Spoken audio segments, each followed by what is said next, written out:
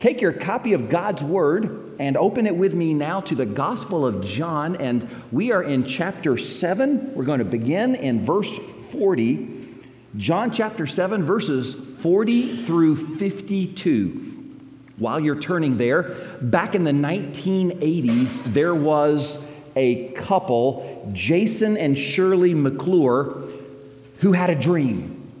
Their dream was to open up a special nursing home that focused on treating Alzheimer's patients. Shirley's father had suffered with that disease, and they knew a lot about the special needs that people with Alzheimer's have. And this was their dream, to open and to build this nursing home. That nursing home, however, was not built. It was not built because the city in which they lived, the city of Long Beach, California, under pressure from some people in the community, did not approve it. They went back and forth for some time, and they continued to apply. They continued to be rejected. And finally, the McClures decided to sue. And in 1992, McClure versus Long Beach, California, went to trial. And all the arguments were made, and all the evidence was presented. The law was explained. And after the trial, this jury, it was a federal jury, so it had to be unanimous. This jury went back to the jury room, and they began to deliberate. And they kept on deliberating. And hours turned into days, and days turned into weeks.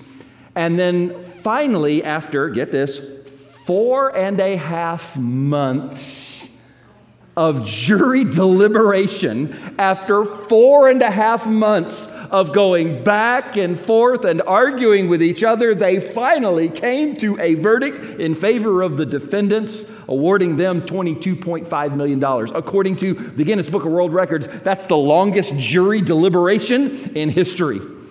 Well, the point of that story is, you can only remain in the jury room for so long. Eventually, you've got to come out. Eventually, you have to come to a verdict. Now, that is true physically, but that is true on a spiritual level as well. Years ago, Josh McDowell wrote a famous book called Evidence That Demands a Verdict. It's an old book, but if you are considering the claims of Christ, it is still an excellent resource. I would encourage you to read it. But he called that book Evidence That Demands a Verdict, because when you consider the evidence for Christ and the claims that Christ made, you discover that eventually you must come to a verdict. You cannot remain in the jury room forever. You have to decide how you are going to respond to Jesus. Well, we're coming to the end of John chapter 7. We've been in this chapter for a while now. You know that the context is the Feast of Tabernacles.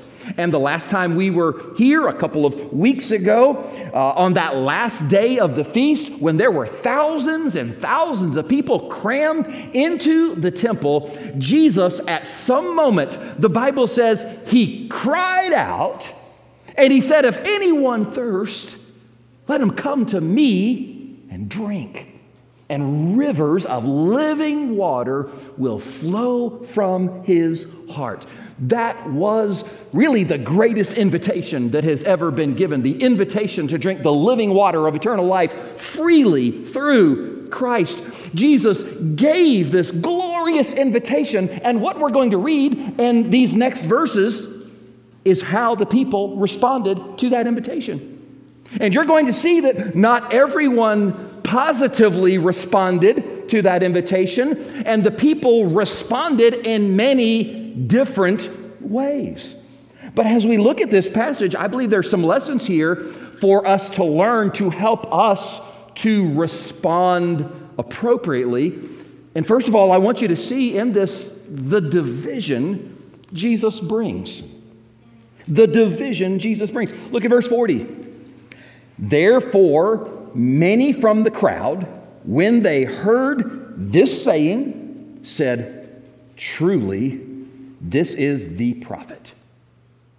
Others said, this is the Christ. But some said, Will the Christ come out of Galilee? Has not the Scripture said that the Christ comes from the seed of David and from the town of Bethlehem, where David was? So there was a division among the people because of him. Now some of them wanted to take him, but no one laid hands on him. You'll notice there were numerous ways in which the people responded to Jesus in these verses. There were some people who said, he is not just a prophet, but the prophet. That was a reference to Deuteronomy chapter 18, when Moses said, one day God's going to send a special prophet like me, like Moses. Just like Moses was a mediator between Israel and God, he said one day this prophet will come and he will be a mediator between God and all of humanity. By the way, Peter quoted from that passage of Scripture in the book of Acts and said, yes, that applies to Jesus. But we also know that he was much more than just a prophet. There were some in this passage who said that Jesus is the Christ. That was a reference to 2 Samuel chapter 7, when God told David that one day a descendant of his would sit on the throne forever. His kingdom would have no end. Well, obviously, he wasn't referring to any regular king. This too was fulfilled by Jesus, which is why the first verse of the first chapter of the first book of the New Testament starts off by saying that Jesus was the Son of David. Yes, indeed, he was the Christ. But then there were some people who said, well, he's just a man because he can't be the Messiah. And did you notice the argument they used for why Jesus could not be the Messiah? They said, Jesus cannot be the Messiah because the Messiah is supposed to come from Bethlehem. They did not know, in other words, that Jesus was born in Bethlehem. Their problem was simply ignorance.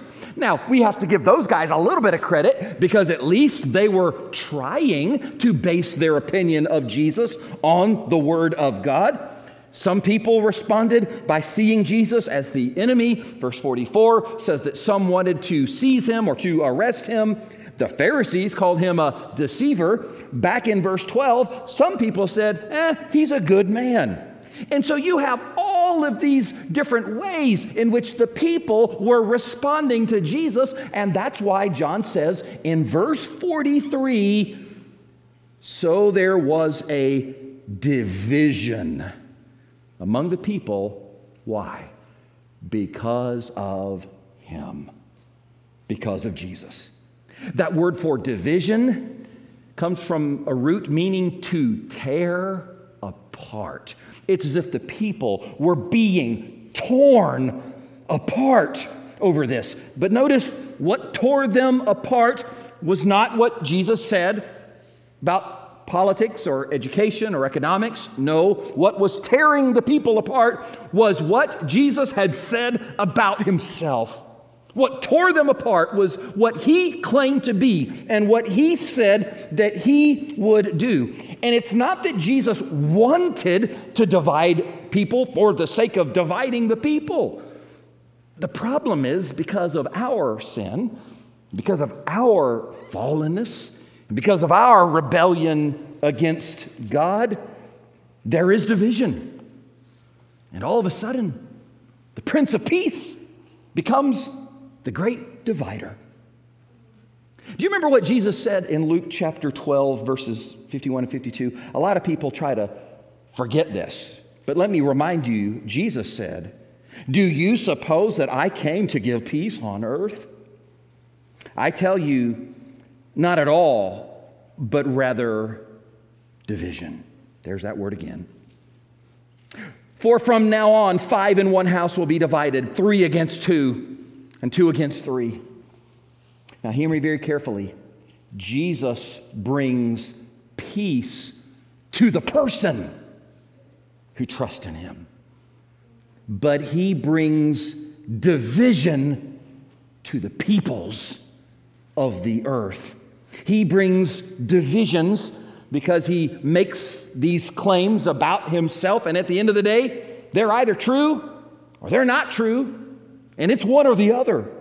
Either Jesus is the Son of God or he's not. Either he died on the cross or he didn't.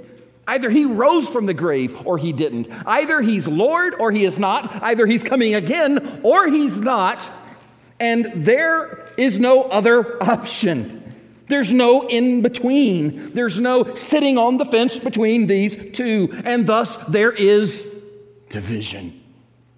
And the most important question really in all of life is we think about all of the different ways that these people responded to Jesus' offer to come and drink this living water.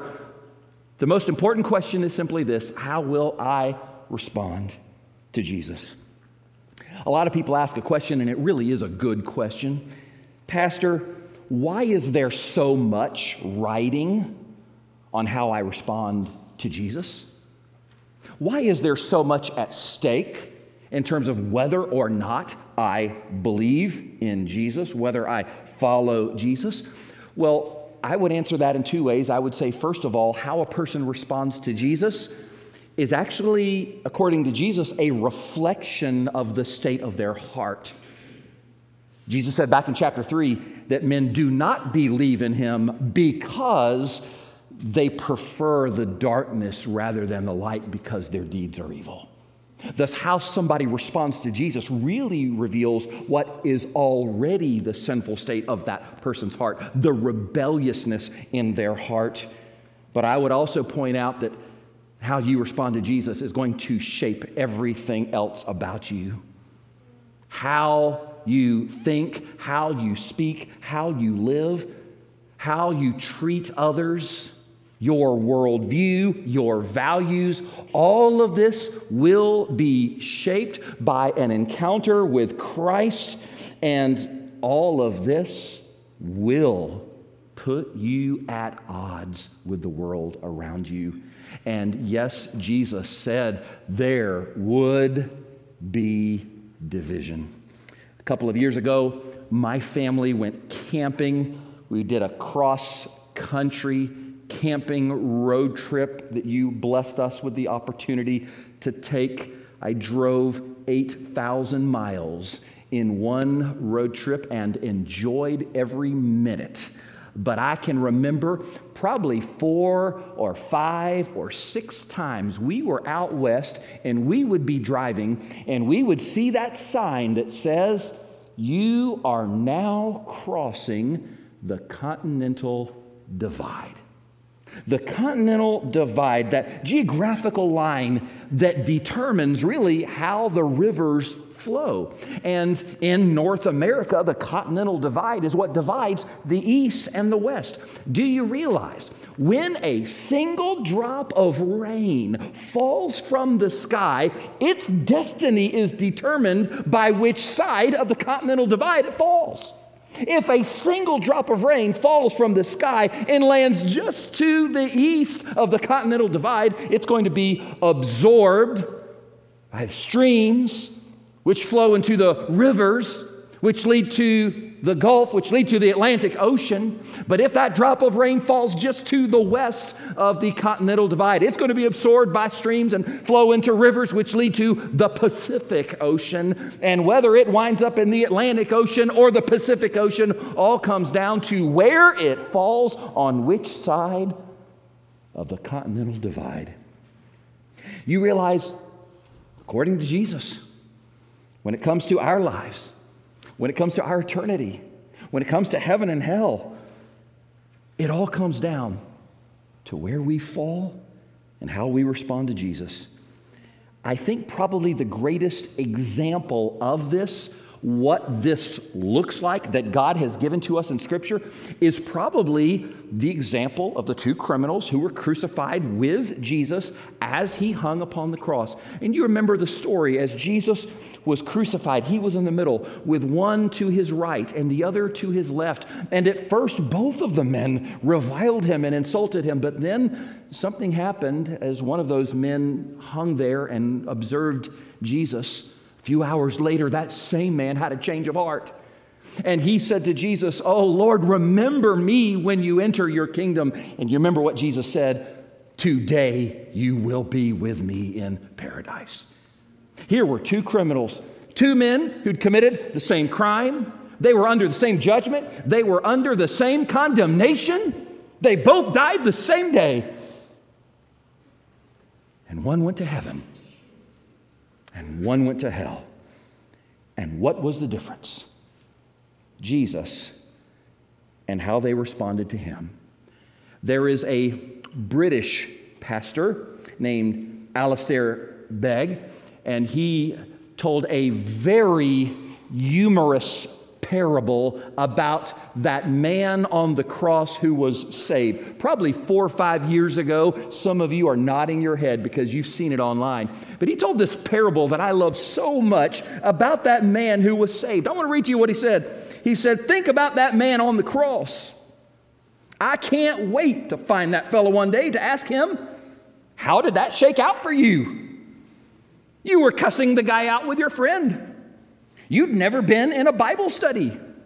You never got baptized. You didn't know a thing about church membership. And yet, you made it. You made it. How did you make it? Well, that's what the angel must have said. What are you doing here? The man said, I don't know. The angel said, what do you mean you don't know? And he said, because I don't know. And so the angel says, excuse me while I get my supervisor, angel. And the supervisor says, we have just a few questions for you. First, are you clear on the doctrine of justification by faith? And the guy says, I never heard of it in my life. And the angel says, well, what about the doctrine of Scripture? And the guy just stares at him. And finally, the angel asks him, on what basis are you here? And the guy said, the man on the middle cross said I could come. That's it. The man on the middle cross said I could come. You know what that is? That is the spiritual continental divide. Yes, brothers and sisters, the gospel is divisive. Jesus said it would be so. It divided people then. It divides people now. And I know we live in a world in which people are divided over everything. Coke versus Pepsi, DC versus Marvel, you name it. People are so divided. But listen to me. This is one thing that is worth dividing about. And don't be surprised when following Christ means division. Don't be surprised if following Jesus means you are opposed by this world. Again, Jesus said it would be so. And yes, we see the division that Jesus brings. We also see in this passage the impact Jesus has. The impact Jesus has. Look at verse 45. Then the officers came to the chief priest and the Pharisees, who said to them, why have you not brought him? The officers answered, no one ever spoke like this man. Back in verse 32, when the Pharisees heard that some of the people were starting to believe in Jesus, they said, we can't have this. And so they sent the officers, kind of like the temple police, to go and arrest Jesus.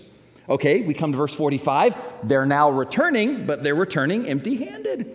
They don't have Jesus. And of course, the priests and the Pharisees, they want to know why. Why haven't you done what we told you to do? And I love the response of these officers, because think about what they could have said. They could have covered their own tails, so to speak. They could have said, oh, well, you know, with that crowd, we could not have arrested Jesus because, what if there was a riot? And you know the last thing that Rome wants is a riot among the people. And you know what? That actually would have been a pretty good excuse. They probably would have gotten away with that. But they come back without Jesus, so they're in big trouble. Why are you here? Where is Jesus? Why didn't you arrest him? And I love their answer. No man ever spoke like this man. That was their excuse. I'm sure it was their intention to arrest Jesus, but when they got there and when they found him, maybe one of them turned to the others and said, you know what? Hey, let's hear what he has to say first. And then they listened as he said, if anyone's thirsty, come to me and drink, and rivers of living water will flow from your heart. And all of a sudden, these guys who were supposed to arrest Jesus, they look at each other and they said, we can't arrest this guy. Nobody ever spoke like this.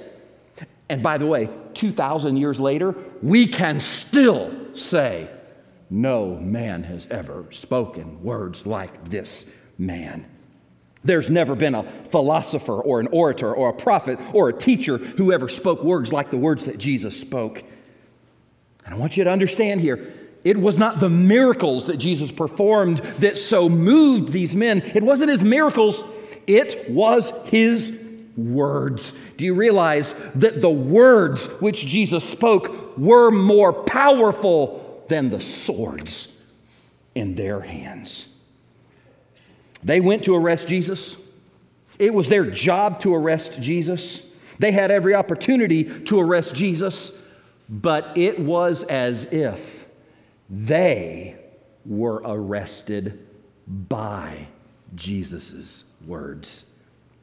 And so we see the impact that Jesus had on these officers in a positive way, but we also see the impact Jesus had on these Pharisees in a very negative way. Look at verse 47.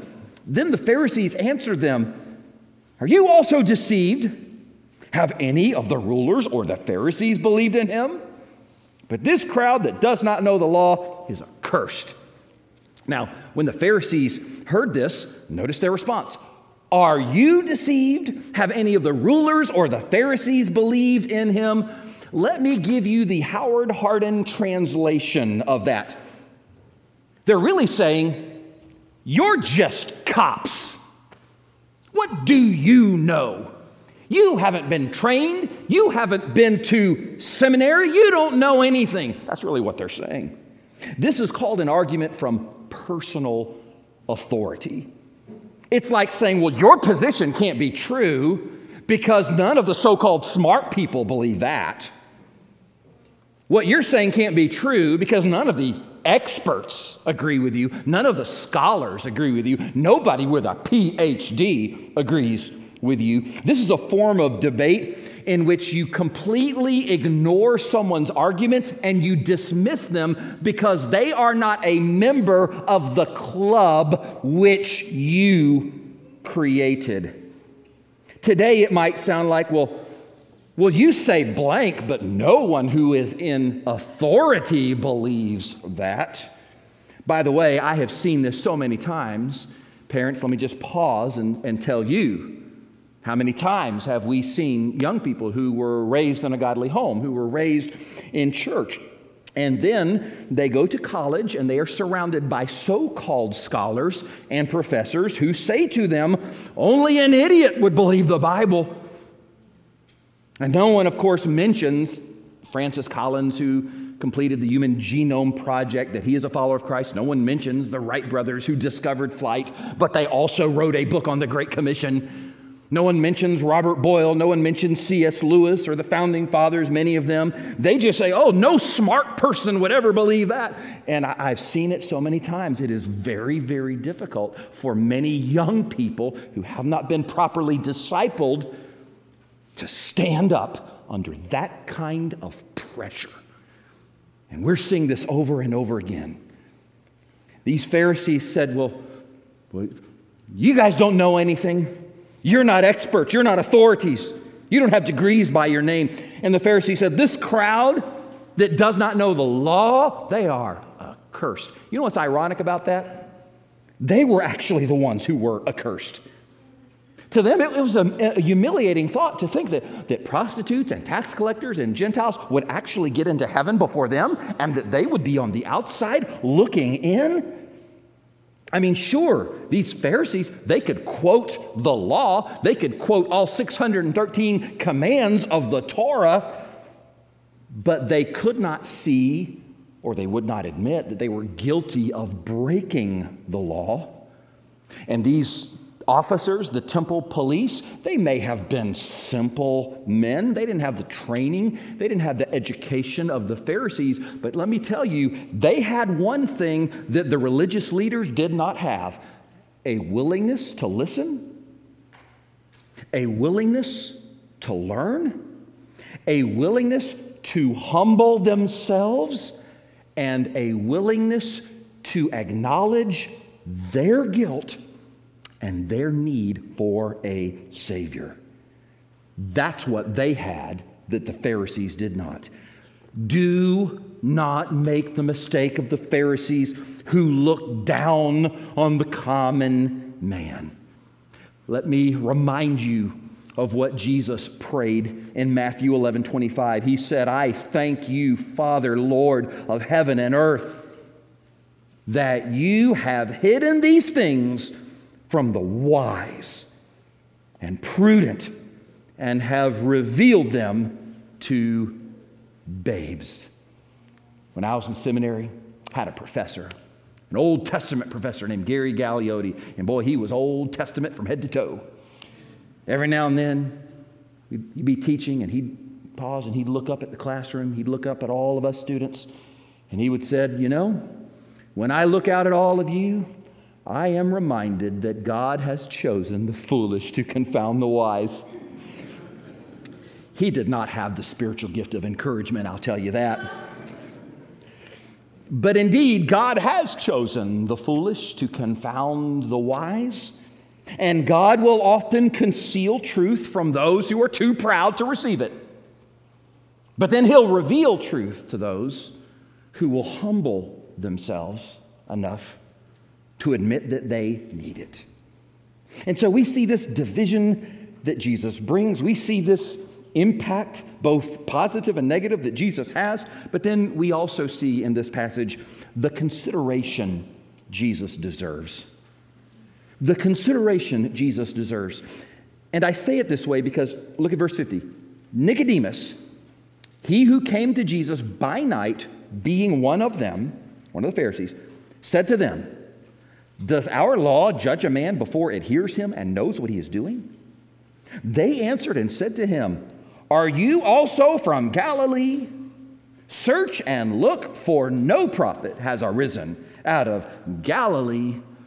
The Pharisees said to the officers just a moment ago, "Hey, none of the Pharisees believe in Jesus." Well, it turns out that there probably was at least one of them who believed or was soon to believe in Jesus. Nicodemus, you will recall, he was a Pharisee, a member of the Sanhedrin, one of the great religious leaders of his day.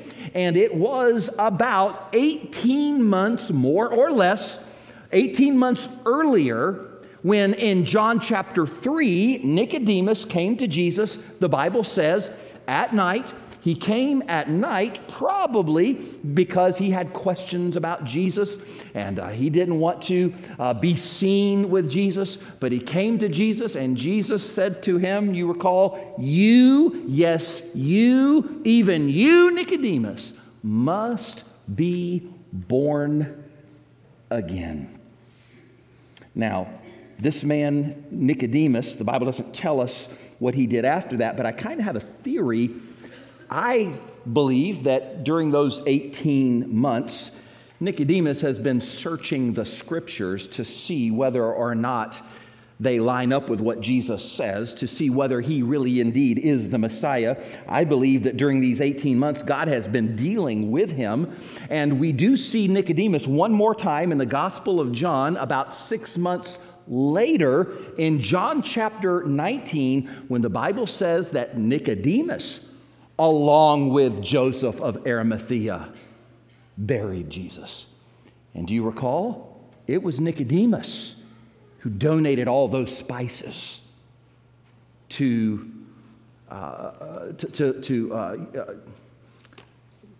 ungir, to anoint. I hate it when I can remember the Spanish word, but not the English. It was Nicodemus who gave all those spices to anoint the body of Jesus in order to honor him after he died on the cross. But here in John chapter 7, Nicodemus simply asked a question. And it was a simple question. It was a good question. He said, hey guys, I don't know, but you think maybe, perhaps we should hear Jesus out? Don't you think maybe we should hear what he has to say? Does the law allow us to convict him before he has even had a trial? That's a good question. And notice how the Pharisees responded. Are you from Galilee? Now, what does that have to do with what Nicodemus just said? Nothing at all, really. This is called an ad hominem attack. This is when you attack a person's character instead of their ideas. And it's always easier to attack the person than it is their arguments or their beliefs. You see, these Jews from Judea, man, they looked down on those Jews from Galilee. It would kind of be like somebody from New York saying, what do those guys know? They're from Mississippi. Of course, those guys in Mississippi could also say, what do those guys know? They're from New York. But that's another story. They looked down on these folks from Galilee, and guess what? Nicodemus was from Galilee. And they said, what do you know? You're from Galilee. And so they said, Nicodemus, search, look, has there ever been a prophet that came from Galilee? Actually, Jonah was from Galilee. Nahum was from Galilee. Elijah. Their own scriptures told them that, yes, God had, in fact, called prophets out of Galilee. But they just automatically dismissed what Nicodemus was saying. Why? You're from Galilee. But here's the real tragedy. When someone came and spoke to them truth, they were not willing to receive it because they didn't like the messenger. They weren't willing to hear it because the messenger was from Galilee. You've heard that phrase, perhaps, never judge a book by its cover. Nicodemus came. He gave them words of truth, words of wisdom, but the Pharisees refused to hear him because of his cover. And they refused to even consider what Jesus was saying. All Nicodemus said was, maybe we should just consider, maybe we should just hear him out. And they began to attack him. That's how they responded to Jesus. Years ago, there was a Methodist minister by the name of Clovis Chappell. And he told a story about a man he said was a member of his church who was traveling to Kentucky. And in Kentucky, he met and fell in love with a young woman.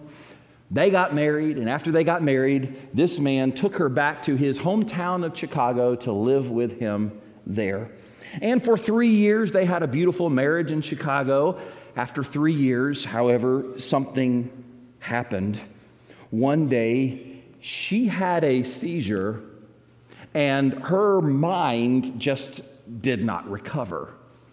All of a sudden, after this seizure happened, on her best days, she had some dementia. On her worst days, she would just scream continuously.